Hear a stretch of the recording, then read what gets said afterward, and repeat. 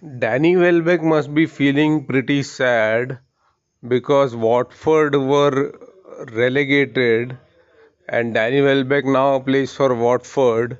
And in the last match in which they were relegated, he played against Arsenal and he scored a goal against Arsenal, which still couldn't prevent them from getting relegated. So Danny Welbeck must be feeling pretty sad, the former Arsenal player.